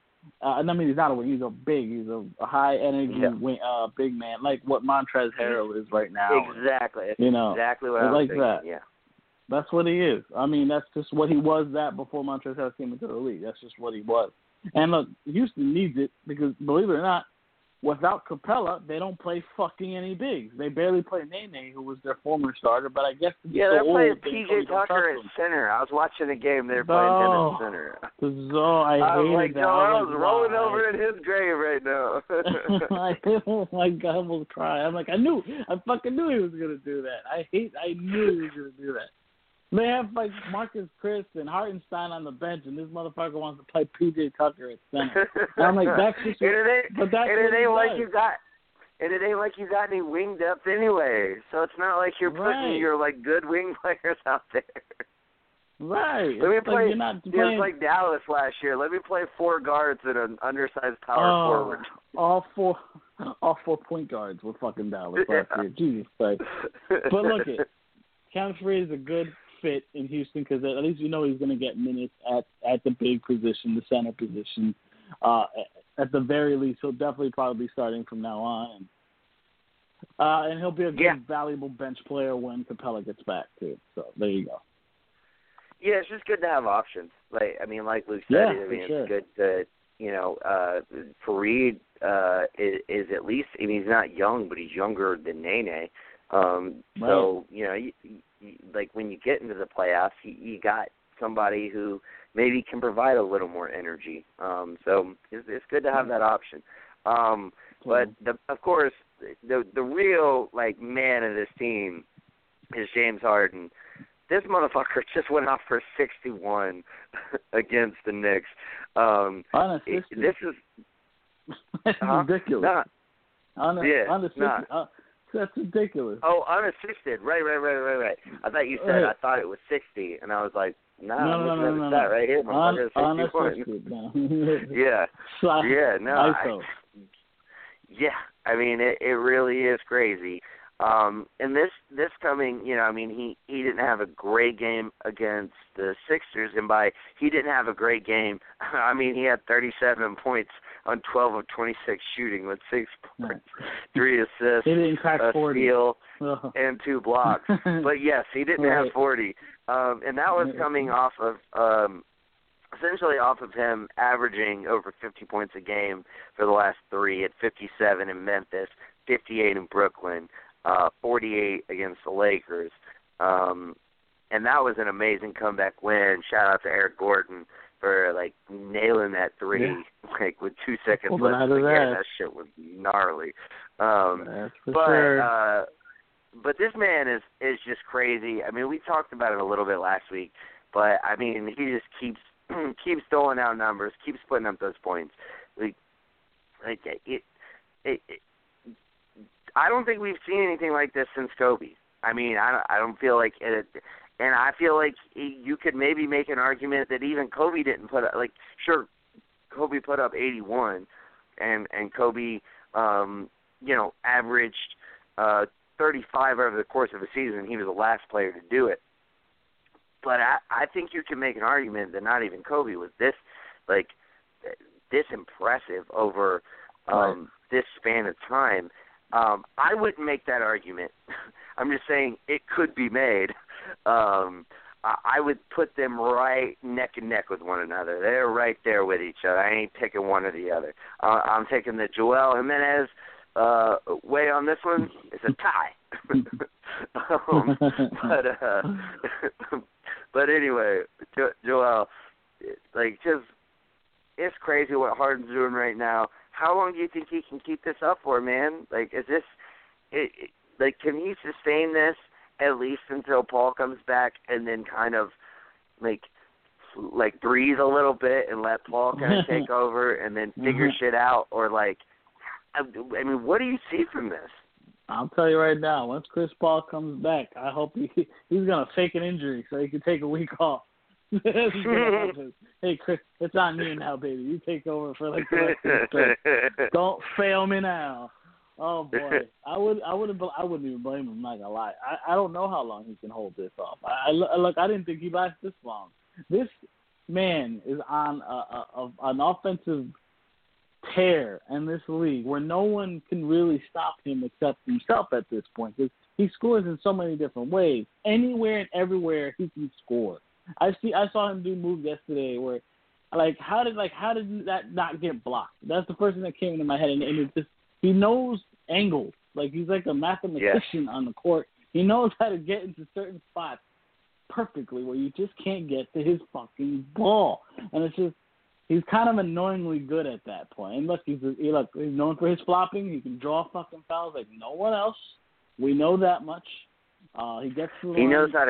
He knows how to travel without making it obvious to the refs. Damn right. They always seem to miss that shit. His little crab dribbles everywhere. Like, that's at least 4 steps, at least 5 steps. And then his little step backs were like 2 extra steps. Like, how do you miss that? I loved it. They do. I loved it when Curry did it, and they were like, "That's a travel," and he was like, "Wait, what?" James does it all the time. Yeah, right.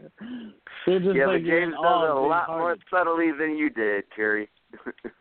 He doesn't make it obvious. You're not even looking at his feet when he's dribbling. That's why you're always looking at where his hands are going or his flail. I don't even know what the fuck.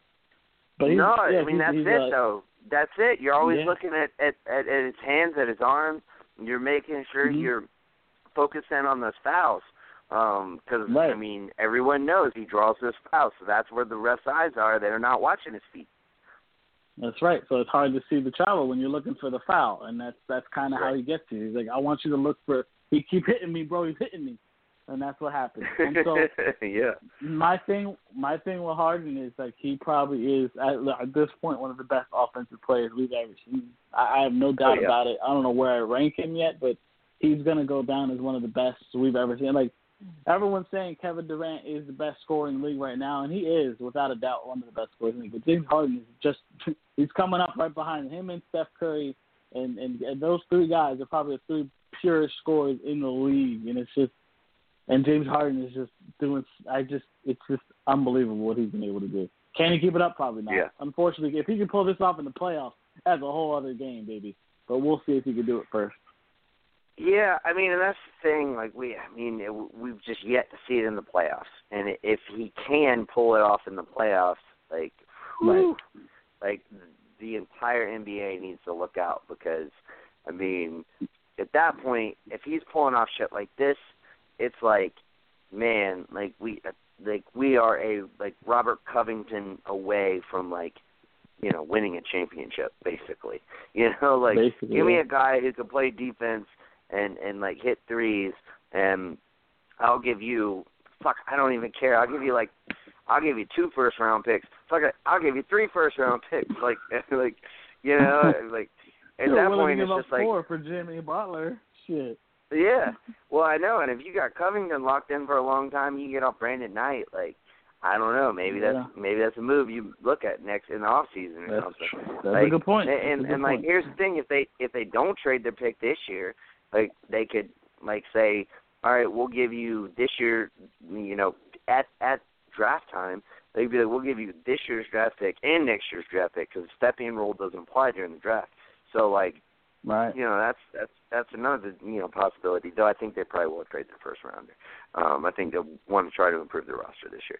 I don't believe that's not a bad move either for Covington. That's not a bad move at all. Yeah, man, he'd be perfect. But that's the thing. Covington would be perfect for everybody. You know who he'd be really perfect for right now? Philly. God, I still can't believe. No, dude. He'd be great for every single NBA team. That dude is he is everything you want in an NBA player. Everything you want in an NBA wing. Could play the 3, could play the 4. Fuck, you could play him at the 2. He doesn't cost you a lot of money. He can shoot 3. He can play defense. Right. That's the main thing. Right everything you want. But anyway, Luke, close it out for us here. What are your thoughts on Harden's fucking crazy-ass tear throughout this season? And especially as of late, like the last 5 games and even like the last like 20 games. No, I mean, I'll make it very quick. I mean, we talked about this a lot last week and I already Right. thought, but no, I mean, the unassisted is a crazy stat, but you guys didn't even say the crazy stat of what he did last I knew night. you were going to do He it. scored more points than your entire starting 5, Joel. How is that possible, dude? I've never What heard does it of matter? that. It's been freaking But me what out, does it though, matter? dude. That's Hey, crazy. It doesn't If you matter. think about it, that's crazy. Hey. One player. Hey, just Joel, did that. Joel, let Yeah. him know how much Lonzo had. Lonzo sure had like 31 points. Lonzo had 31 off the bench. Like, it didn't matter. Well, who gives a shit? Like, we just got close to the Zion. Your whole That's how I looked at it. starting. Joel Five, getting all man, sensitive. It just I don't shows care. you that 60. It shows you that 61 points is a lot of points. If he's scoring Right, more than what a starting Yeah, five, that's a lot of it's just points. It's bringing not like he's more never to the scored 60 magnitude. plus before.